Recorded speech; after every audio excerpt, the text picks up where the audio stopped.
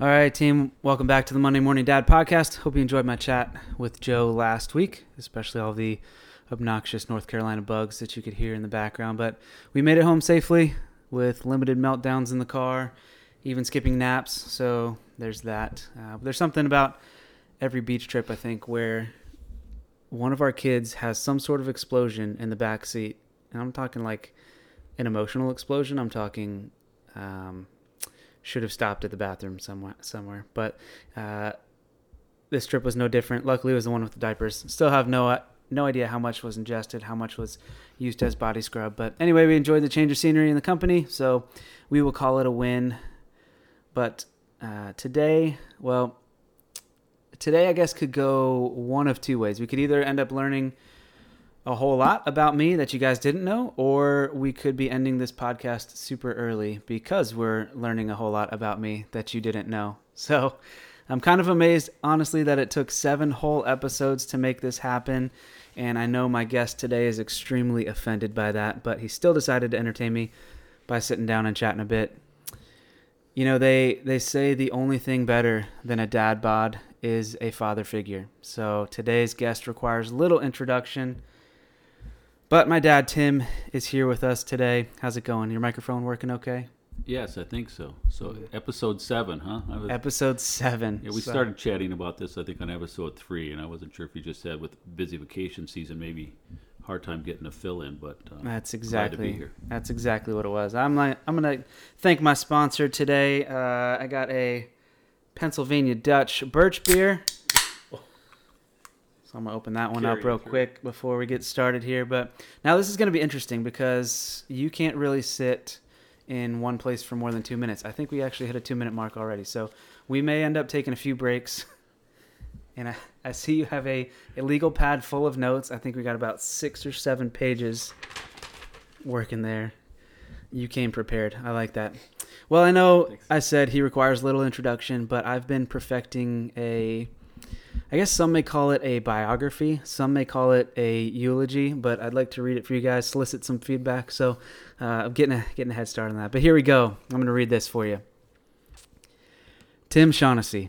Some of you may know him as Gramps. Others may know him as the guy who lost all his money on the golf course. Regardless, he's a man who's left a lasting impact wherever he's traveled. Hailing from the Twin Cities of Minnesota, the self-proclaimed King of Fillmore Street eventually made his way from the University of St. Thomas to Hansen Air Force Base outside of Boston, which surprisingly only gets 4.4 stars on Google if you were wondering. After the birth of his firstborn son, TJ, and a successful attempt at sneaking into the 1986 World Series only to see the curse of the Bambino carry on, he picked up his tiny family to move to the booming suburbs outside of Washington, D.C. In 1988, his favorite son, Ryan, was born, and from then on, he would focus all his attention on ensuring his sons grew up to be strong, independent, hardworking men. While his son, TJ, forgot about the strong part, both boys grew up, got married, and blessed him with the title Gramps.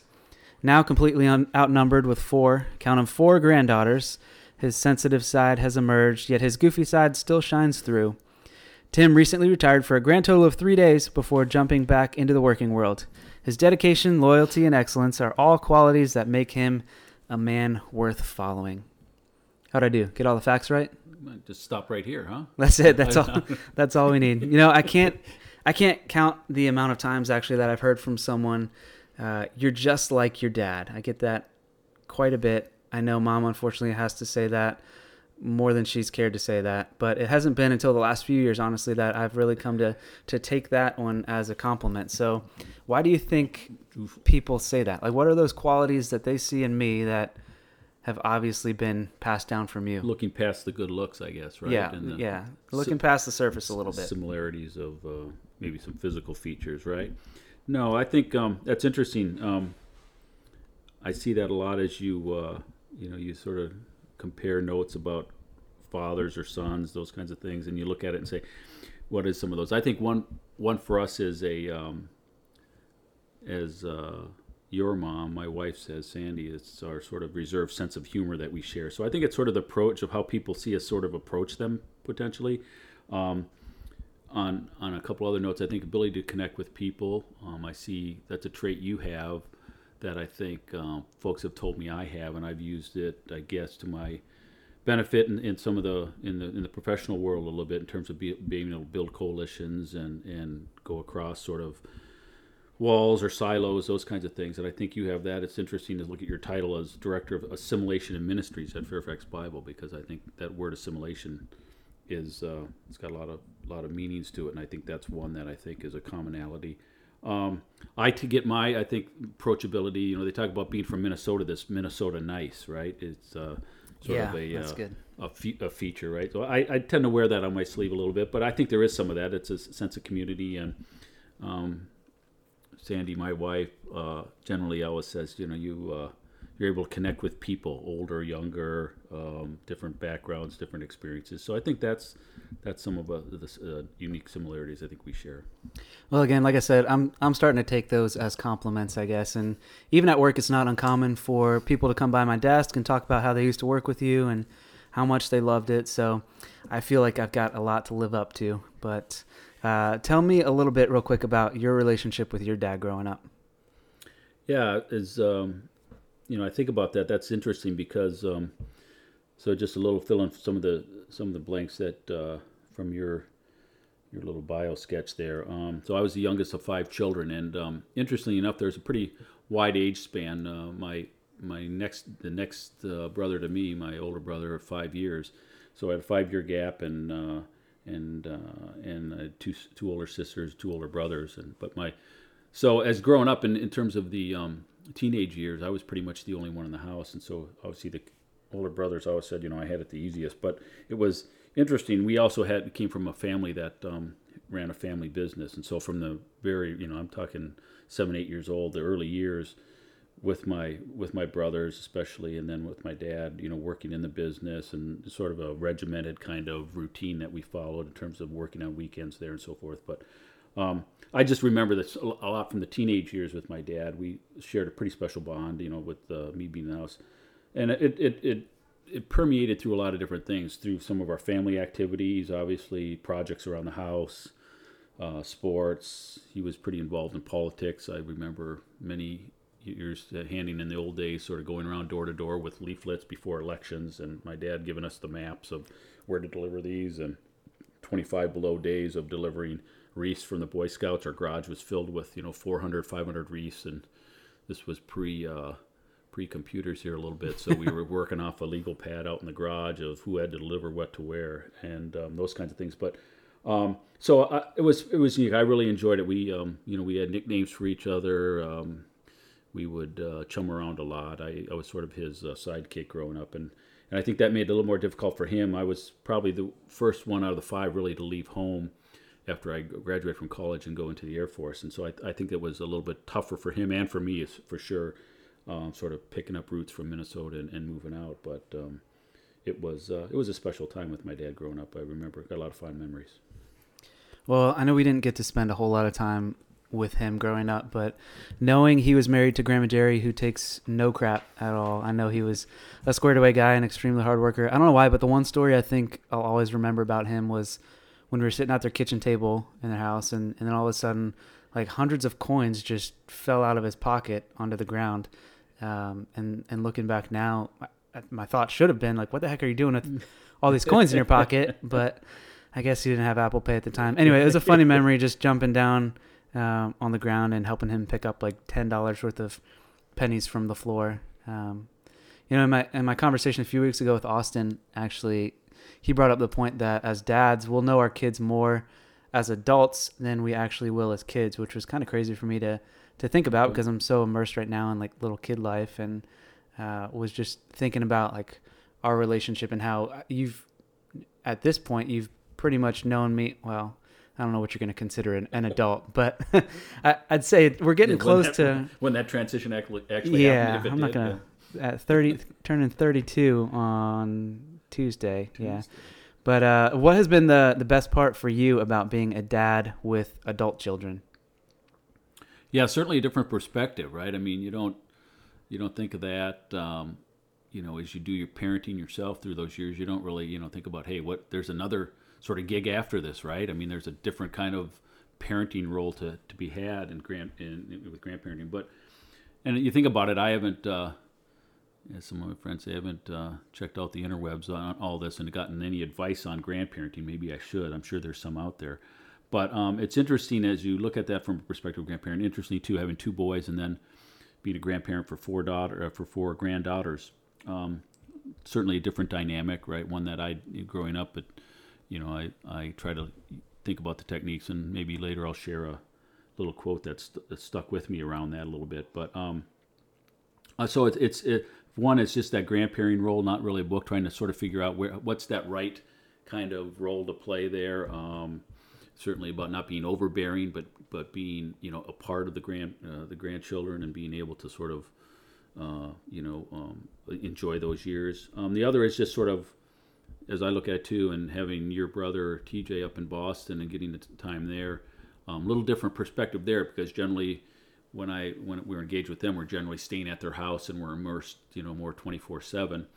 And obviously, you haven't yet invited me over to spend the night yet, but I'm pretty excited tonight, folks. I just wanted to announce Gracie's going to attempt to spend a sleepover here with Gramps, and so I don't know if I'm up for it yet, but she came about an hour or so ago with the backpack in tow and ready to tackle it. So she only has 2 rules tonight too. She'll let you know what the 2 rules are. Okay. Yeah, okay. That's all I gave her was 2 rules. Okay, and she's got a pretty good memory, so we'll have to try to manage things here. But it is interesting to sort of watch both you and TJ in that role of fathering. It's easy, I think, and you'll see probably talk about it obviously through some of your other future editions of the podcast, but just a different environment, right? And so I'm constantly trying to quietly going back saying, well, how did I parent it? What would we do in that situation? And Monday morning quarterback the situation, right, a little bit, but it's certainly different, but and different parenting styles, but sort of a commonality of certain things, right? You look at the whole body of work, I would say, those elements that are neat to see, hopefully being continued and spread, that sort of this unconditional love, right? The growth in the kids in the Christian education and faith. Also, the whole idea of boundary setting, right? Those don't exist. No. Yeah, exactly, right. And then and some of the value establishment for the kids. So it's neat to be able to see that in a different time and be more of a spectator a little bit.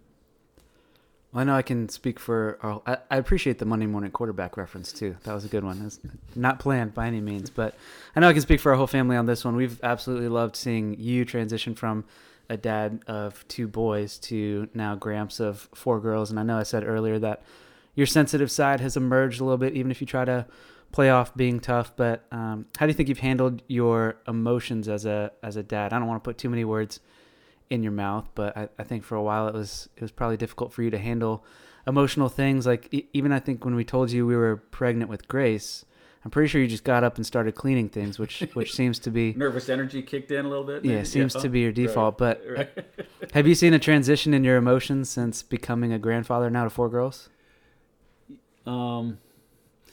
Yeah, when you reflect on that a little bit, it's interesting because I guess the first thing that sort of comes up for me, and it has for all the kids, I reflect back to the first experience being TJ and Mel up in Boston when they were delivering.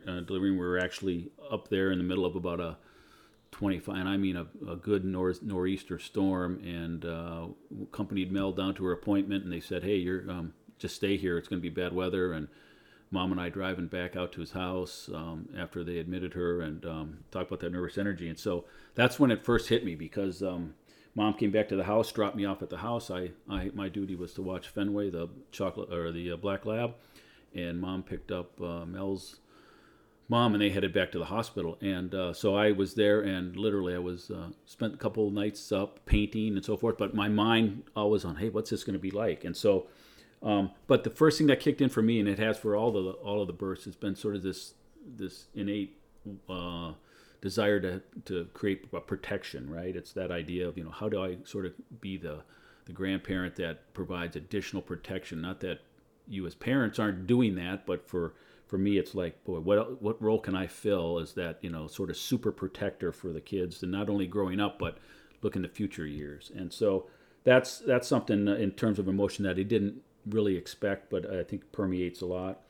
I talked a little earlier about that idea of trying to balance the role of grandparenting, right, in terms of figure out what that what that should be, and pick up on the cues from you or Shannon or TJ or Mel about, hey, maybe that's the area you don't really need to help us in. We got this one covered, or or hey, what do you think about that? And being able to lend a hand a little bit. And then I think the other one is just it's interesting, a little different. Is just being that, how do you try to be relevant? You're helping me with that. In fact, I'm trying to learn up on the Disney characters. Bubble Guppies always gives me a problem. I think I got most of them down. Molly, Gobi, Gil, Nani, Gracie helps me with all those. But that idea of trying to be, relevant for the kids at their age and try to sort of adapt as they move on. They talk about this grandparent thing. Is really got to absorb it and suck it all in, because at about age, 12, 13, between sports and other things, they won't be interested in a sleepover at Gramps' house. So it's really capitalizing on those few years I have, I think. Yeah, well, if they ever run away, I'm sure we know where to find them. That'll be good. You guys just recently got an RV too, and that is the only thing that Grace talks about is like every idea that she has is, oh, well, maybe Gramps can come pick us up and we'll go get ice cream and bring it back. And so she loves that. So if all else fails, you can just put her in the RV and she'll live out there for a little bit. Hey, I take anything it takes. It's a fairly expensive way to try to endear myself, but if that's what it takes, you got to think out of the box a little bit on some of these. I like it. Well, I want to try something a little new for the podcast today. Something I'm going to call the 5 W's, which is, it's basically 5 questions about fatherhood. A who, a what, a where, a when, and a why question. So kind of random questions, but hopefully we can learn a lot about what makes a great biblical father, celebrate some wins as dads, and encourage you guys in your journey as a dad too. So we're going to get rolling with the 5 W's, but here we go. Question number 1, who is another dad you really admire? That's a good one for sure. I want to highlight 3 dads real quickly, and could spend, certainly a podcast on 2 of them. Certainly I could spend much more time, but I also want to mention a third that I saw, individual father, more from a distance, but certainly was impressive to me and meaningful. But first, certainly my dad, right? We talked a little bit about my relationship with my dad, but just being able to see in that time the work ethic. I said we had a family business that by no means wasn't overly super successful. It was a blue collar business, electroplating and metal finishing business. It happened to be only about less than probably half a mile from our high school, and so there was expectations there of, hey, when school's done, or whatever, come by the shop, we called it. It was a fairly not glamorous business, hot in the summer, and you're around chemicals and dirt and so forth. But my uncle was in the business, my dad, my brother-in-law for a while, and my older brother eventually went into the business as well before he passed away. But one of the things that always struck me was that work ethic and commitment to family. So my dad was a pretty laid-back, quiet guy when it came to the fathering, but there was that line you knew about, right? And my mom did a lot of assistance in that fathering. Usually you had to clear through mom's gate first. You mentioned Grandma Jerry a little bit. She a lot of funny stories about sort of how she had bigger muscles than you, right? I think she did. How she would my older brother Jack, some of his friends would come in maybe after some nights of partaking in adult beverages, maybe a little too much. And I remember the one time my mom, in fact, the house was for sale that they lived in, and my brother went back and looked at it, and he looked up the wall. He said he couldn't remember looking and saying, that's where that frying pan was. But there was a frying pan that she sort of hung on the wall as a decorative item, and at one point she did have to take it down off the wall and hold it up at my brother Jack and say, what have you guys done? Wait till your father hears this. And my brother often now reflects and says, she always threatened with my dad, but it was like, we just wanted to clear the gauntlet with her first, and then we were fine. But I believe that. But anyway, so my dad, but just, his commitment to the family, right, and just the hard work and the tradition. And then the other trait that I look back and really admire about my dad was, 5 children, all sort of different, obviously not uncommon, but different kinds of goals, different kinds of hobbies, interests, and sort of career expectations and aspirations. And he really, in his own way, just let each of us find our way there. I mean, there was certainly a backing, a proudness that he displayed all the time. I remember my brother when he got interested in going to the Naval Academy, and my dad just lit up with that, being able to go and get he was in politics and be able to get an appointment from the Congress and congressman and senator for my brother, and just being there and doing that. And myself, when I went into the military, my other older brother who went into the business. So each of us as kids were really allowed to really just sort of find our own way, and that was, to me, pretty meaningful, because I found tendencies as a father to really say, hey, maybe it's our generation, but we got to sort of control this and get the kids slotted to where we think they need to go. And then a second, real quick, father figure is my father-in-law. So Sandy and I did, actually sort of high school, not high school, but church sweethearts, actually met in church youth group, and she went to a different high school, but we dated in high school, and so I saw they're sort of same traits as my dad in some respects. He's had a unique situation. His dad died at age 17. He took over a family business that was starting, the funeral business there, and with his mom. And at age 17, started that, went to the University of Minnesota, and then picked it up, and has really grown it to be just a really neat, successful, philanthropic kind of business there in the Twin Cities in Minneapolis. But just watched some of his traits as well, from not only from the business side, but just the parenting side as well, and the ability to just be, the fairness that came through. And then the other thing that I thought was powerful for me was watching him more, because I lost my parents at an earlier age, but for the grandparenting, but watching him interact with 11 grandsons, sort of a unique thing, right? We talked about the football team he created, but and I'm sure Ryan remembers some of the the vacations that he was able to take with all of us, dude ranches and cruises and trips up to northern Minnesota, where, I just really, whether he knew it or not, that I think that was a real strong bond for the family, and something that I'd really love to try to replicate. And then just a last reflection, the fellow, folks, if you want to Google and search a little bit, there's a fellow named Dr. Bob Templin, who was a member at St. Andrew Lutheran Church when we were going there in Centerville. And I just remember this family coming in, and Dr. Templin ended up being he was former president at Nova for about 15 years, I think, and has done a lot of great work on the education side. I think he's now associated with NC State and senior fellow in the Aspen Institute in a few places. But interesting thing, I just remember this family coming in a van, and did a little background checking and searching and talking with folks, and had 3 biological children and 11 adopted children, and they'd come to this van to church. I don't know if you remember the family. Yeah, now I do. Now they're talking about his wife Carla, and just a neat guy. And I just remember them sitting. I said, "What is this?" I thought at some point it was some group, and they said, "No, it's the Templin family." And they talked about him, and I'd watch them in church. There was turned out, there's an 18-year span between the kids. The kids came, the 11 adopted kids were Brazil, Korea, and Guatemala. And the ability for he and his wife to just, I always look back and said, who could ever tackle that, right? I mean, it was interesting because Sandy went through infertility treatments for about 3.5 years before we could conceive TJ, and so we were pretty serious along the way of adoption. And so that was interesting to me to say, boy, maybe I could do it for 1 or 2. But when I saw those 13 kids there, or the 3 adopted and the 11 adopted and the 14 kids line up in church and behave themselves in the respect, and I looked him up a little bit and done a little more research. And in fact, I got interested when we talked about this, because he, the kids are all successful in their own way. So just an interesting perspective on fathering. Yeah, that's a good list for sure. That's a lot to look up too. I know you became a dad about 34 years ago now. TJ's birthday is on July 30th, so right. Almost 34 years. So a lot has obviously changed in the past 34 years. Even just the ability to do something like this in a podcast form didn't exist then. But what is one piece of advice you'd give yourself as a new dad?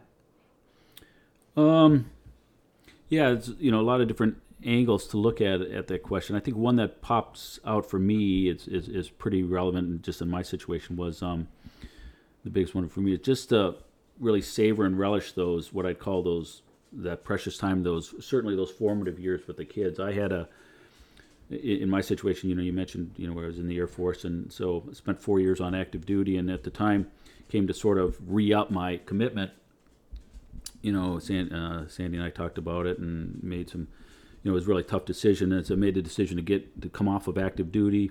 I went into the Air Force Reserves and served in the reserves, and then, went into the private sector. And it turned out that's what brought us to Virginia. And I got a position with an IT firm here, and it was sort of the early, but I can say really boom years of doing a lot of government contracting and bid and proposal work. And so one, it was an attractive salary coming out of the Air Force, and I thought this is really going to set us up nice. At the time we had TJ, he was about a year and a half, I guess, old, and we settled in Centerville, and I just remember starting that grind, and I said, oh, this isn't too bad. It's work hard, but it'll settle in. And the 40-hour weeks went to 60-hour weeks. They went to 70-hour weeks when we were doing proposals. There were stays down in Tyson's in hotels because you couldn't drive back. You had to come back and get proposals in and doing that work, and it really started to grind a little bit. And then you were born, and Sandy, my wife, reminds me, that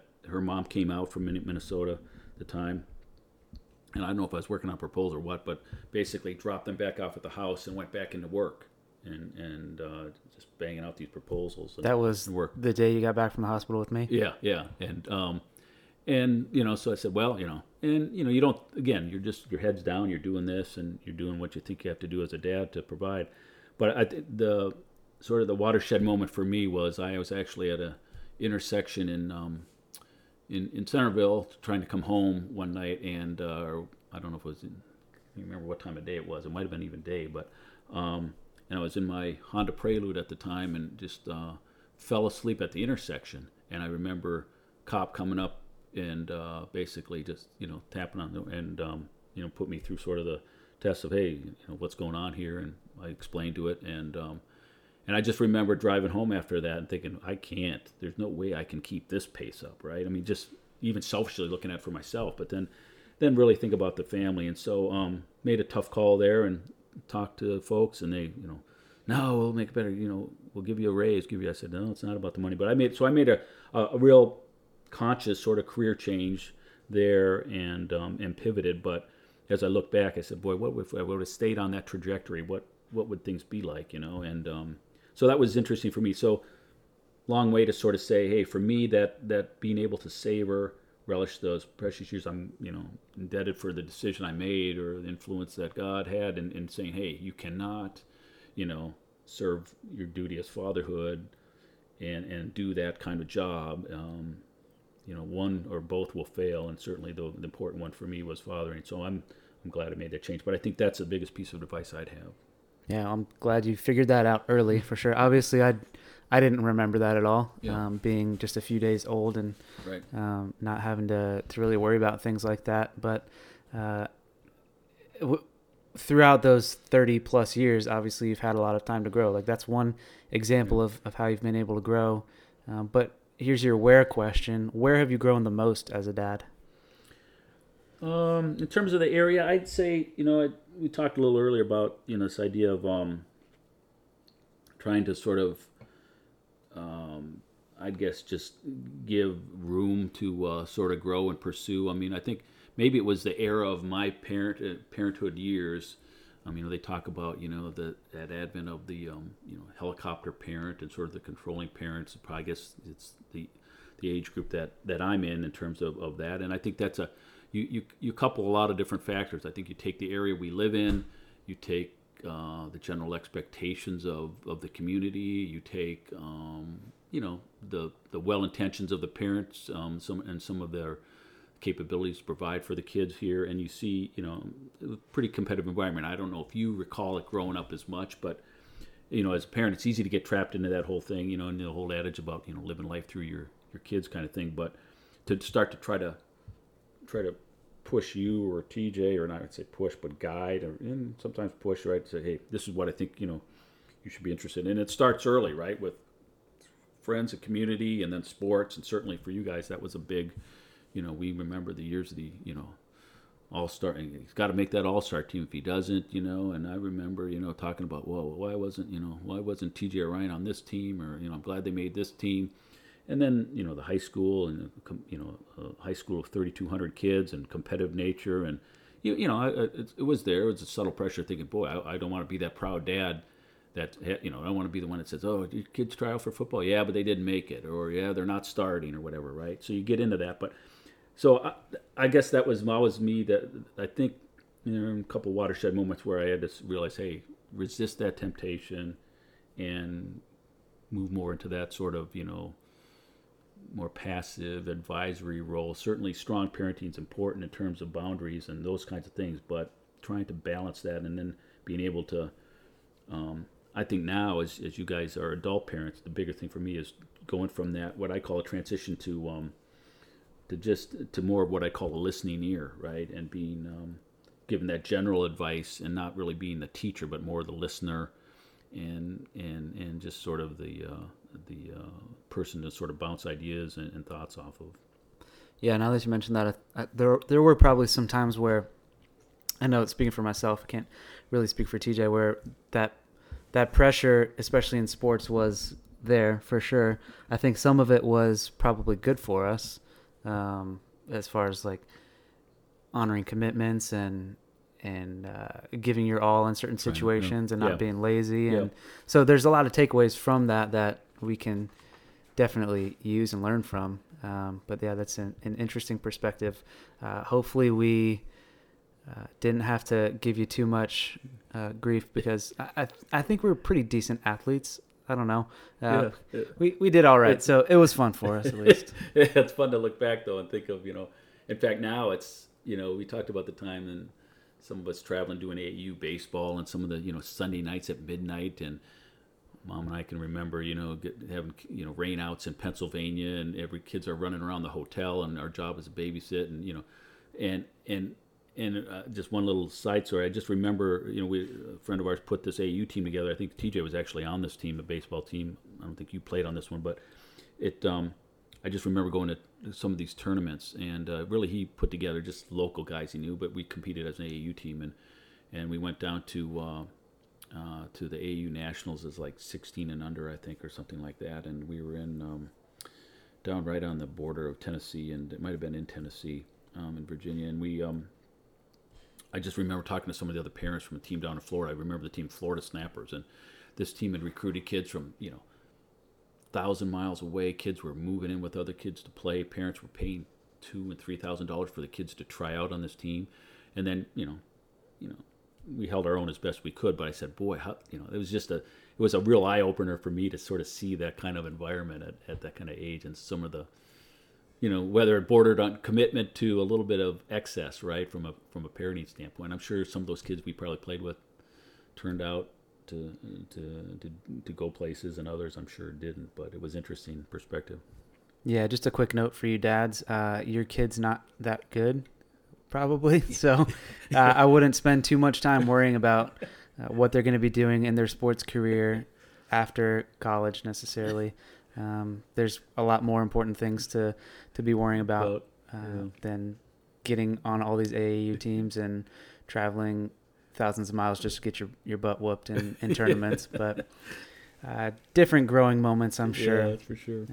All right, getting a little deeper here. When you're gone, what do you want your legacy to be?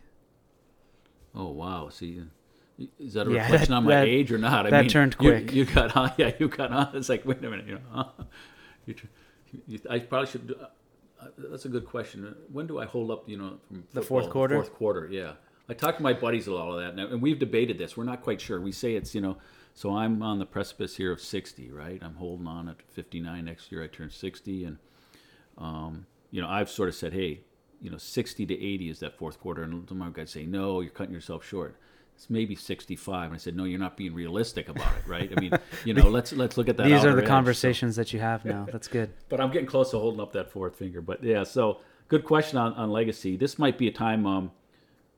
Did you say it was a problem if I shared a few quotes? No, you said you really haven't had anybody come yet with any quotes, have they? No solid quotes yet. So okay, so just let me keep them short. We'll get to that, and we'll answer that question, no doubt. Just give me a quick second here. So one quote I thought about that I've reflected on. I don't know when I saw it, but it came back to me as you told me, hey, why don't you come on this podcast? Was Helen Rowland. She's a American journalist and humorist, but Ryan, this was probably good. I've always taken this to heart. Her quote was, "A man's desire for a son is usually nothing but the wish to duplicate himself in order that such a remarkable pattern may not be lost to the world." I thought, boy, maybe she's got something there, right? So certainly we can talk about changing son to daughter, but that's an interesting one. One other I want to share with you, Ryan. We used to joke. There was a fellow that I always asked him if he knew Garrison Keillor, from the Minnesota Lake Wobegon. Lake Wobegon, right? The famous Minnesota storyteller, Prairie Home Companion. So I got to go back to my Minnesota roots here, and I got this one for Ryan. I thought it would be good, but Garrison was a pretty neat guy, and his quote here, he sums it up pretty good. It probably could have been a little shorter, but let me just give you this quote. It says, "The father of a daughter is nothing but a high-class hostage. A father turns a stony face to his sons, berates them, shakes his antlers, paws the ground, snorts, runs them off into the underbrush. But when his daughter puts her arm over his shoulder and says, 'Daddy, I need to ask you something,' he's nothing but a pat of butter in a hot frying pan." That's probably one of the best descriptions of being a dad of girls that I've ever heard. So that's Garrison's perspective on that, that angle. And like I said, I try to reflect on, because I see that happening to grandparents as well of granddaughters. But anyway, back to your question, right? Oh, the legacy. So again, I'll open with another quote on there, but Charles Kettering, you probably don't. Your age group might not remember him, but famous inventor, engineer. I guess he actually invented Freon is one of his. I think he's got 180 some patents. Anyway, so I don't know exactly how he transitioned from this inventor engineer to fatherhood, but has some pretty telling words. And I think that's, for me, without a lot of, you can look at it from a lot of different angles in terms of your legacy. And obviously for me, the fathering piece of that is probably, really premier. I mean, I've seen some of the quotes about, they won't ask you how much money you made and so forth, and other contributions you did, but how were you as a parent, if that was your role. But his statement on this was that every father should remember that one day his son will follow his example instead of his advice. And I got thinking about that, and I said, boy, how many time did we spend as parents? And you generally always emphasize, hey, that advice, right? And whether it was, just verbal cues and verbal discussions and so forth, but you always say, hey, here's my advice. And many times it came in the form of, commands or boundaries or what have you. But and I thought about that, and I said, that's pretty neat. And so I guess my legacy there would be, my goal for my legacy would be to say that, hey, my example was the right example, right? It was the noble, it was the right way, it was the Christian way, it was, the caring way, that example. And I think for me, that's in a nutshell sort of what I would hope that legacy can be for myself. Well, I'm already following in your footsteps with the getting into the world of government acquisitions. So I don't know if that's what you want necessarily as your legacy, but yeah, hopefully that example that you've lived in your life is something that TJ and I can really look at and model and follow for sure. All right, your last W question. Okay. Why did you want to become a dad? Yeah, that's interesting. I think, my perspective, again, I talk about being the youngest, and the youngest of 5 kids, and I think that carried through. For me, it was, obviously, so I always had that desire in the back of my mind, and I know as, your mom and I talked about it as we in our early years. I mentioned we spent about 3.5 years working through infertility, and we're very close. We're probably 80% on our way with adoption when I was in the Air Force, and then we were fortunate and blessed enough to have TJ, and so we sort of paused on that, but and so all the effort sort of went into that, and that payout there. The thought was, boy, that was just a tremendous gift that we received, being able to conceive. But I think the big thing for me also was watching my older brothers and sisters in parenthood, and just not always just seeing the joys, but just seeing the just seeing the sense of family it created, and just the joy, and just the commitment that they showed, and just we were always a sort of a larger family in the sense of that my all of my brothers and sisters have children as well, and so that was for me, I think, a big part of it, and then also just the idea of being able to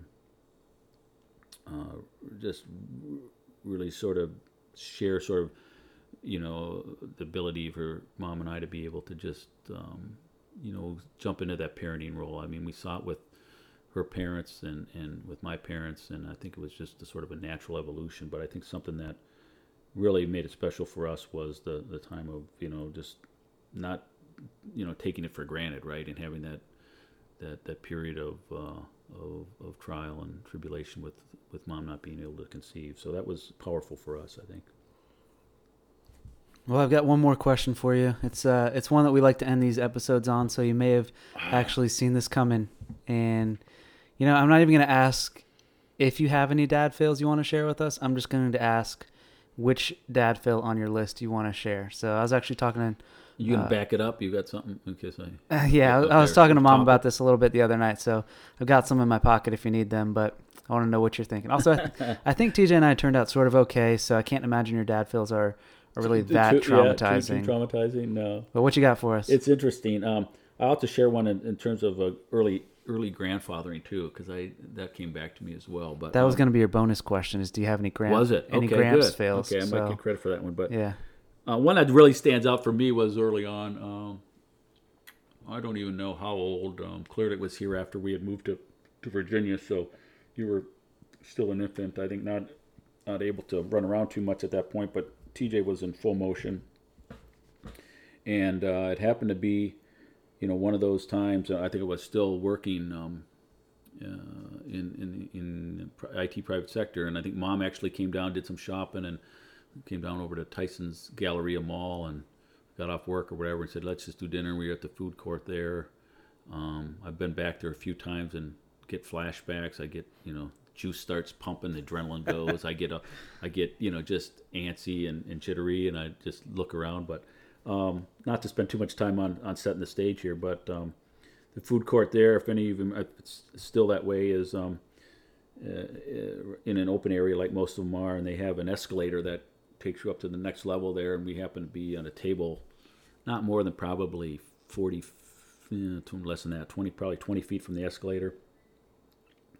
And we're sitting there. I know I don't know what TJ seat he was in back then. We didn't have all the entrapments that you guys have now as parents, but I know you were in some kind of high chair kind of configuration, and evidently I think it was towards the end of the meal, but Mom and I maybe didn't discuss, who was going to tackle what quite as well as we should have. And I just remember looking around and looking at your mom with sort of this blank stare and pointing and you're sitting there, and I look over, and TJ has gotten himself on the outside of the escalator with his hands on that black rubber railing. And he's now progressing. He's probably about a third of the way outside. Got around the sort of barricade there, climbed around that. He's now progressing about a third of the way up this open escalator on the outside of the see-through wall. And I just remember the old, knocking over the table, jumping over the table, running. A couple of people standing there looking like, what's going on, right? I had to sort of push them out of the way, ran up the inside of this thing, and just, didn't even really have time to, his eyes got big, and I just remember reaching over the edge and grabbing him and pulling him back over to in front of this thing, and then of course you're on this escalator, so it's like, well, do I run back down? I don't remember going up. I must have ran back down and knocked the people over, and then in my own embarrassing way, after settling down, acted like nothing was wrong. But that was probably one of the top on the list early on. That's a pretty good one. All right, what about that bonus question? Any Gramps fails? This is a good one. Yeah, so one that sort of sticks out for me was this was with TJ and Mel, his wife, and I don't know quite where Mom was. I think Mom was gone too, but I was allowed to babysit Caroline, and First mistake. yeah, if you know, Mel, that was she wrote out every instruction for me, and so I just remember going through the notes and so forth. And one of my jobs was to prepare some rice cereal, and she gave me all the details on how to prepare it, and it ended up being pretty watery, and the bottles were there. So all I remember is just preparing this rice cereal and putting it in the baby bottle itself, and spent probably half hour, 45 minutes trying to figure out why Caroline wasn't ingesting any of this cereal, and she was just sucking away on this thing, and I'm there, and I'm following the other directions, like when you're in the bottle, burp and all, and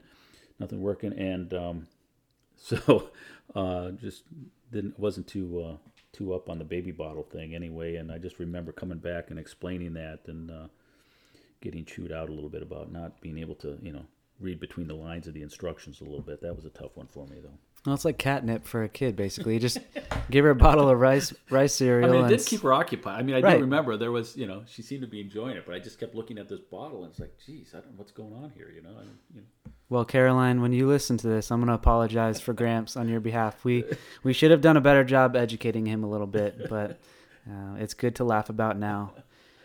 Well, I think that's probably enough fails for us today. It's difficult for me to come up with one of these each week too, but it's been a pleasure finally getting you on the podcast. I apologize you weren't number one, so hope you forgive me for that one. Yeah, no, I'm just glad I was able to fill in your blank slate this week. I know vacations are busy for folks. So. Yeah, that summer scheduling is difficult. I know. All right, guys. Well, I hope you enjoyed this little picture into the Shaughnessy house. Have a great Monday, and go get those wins up. Thanks, all.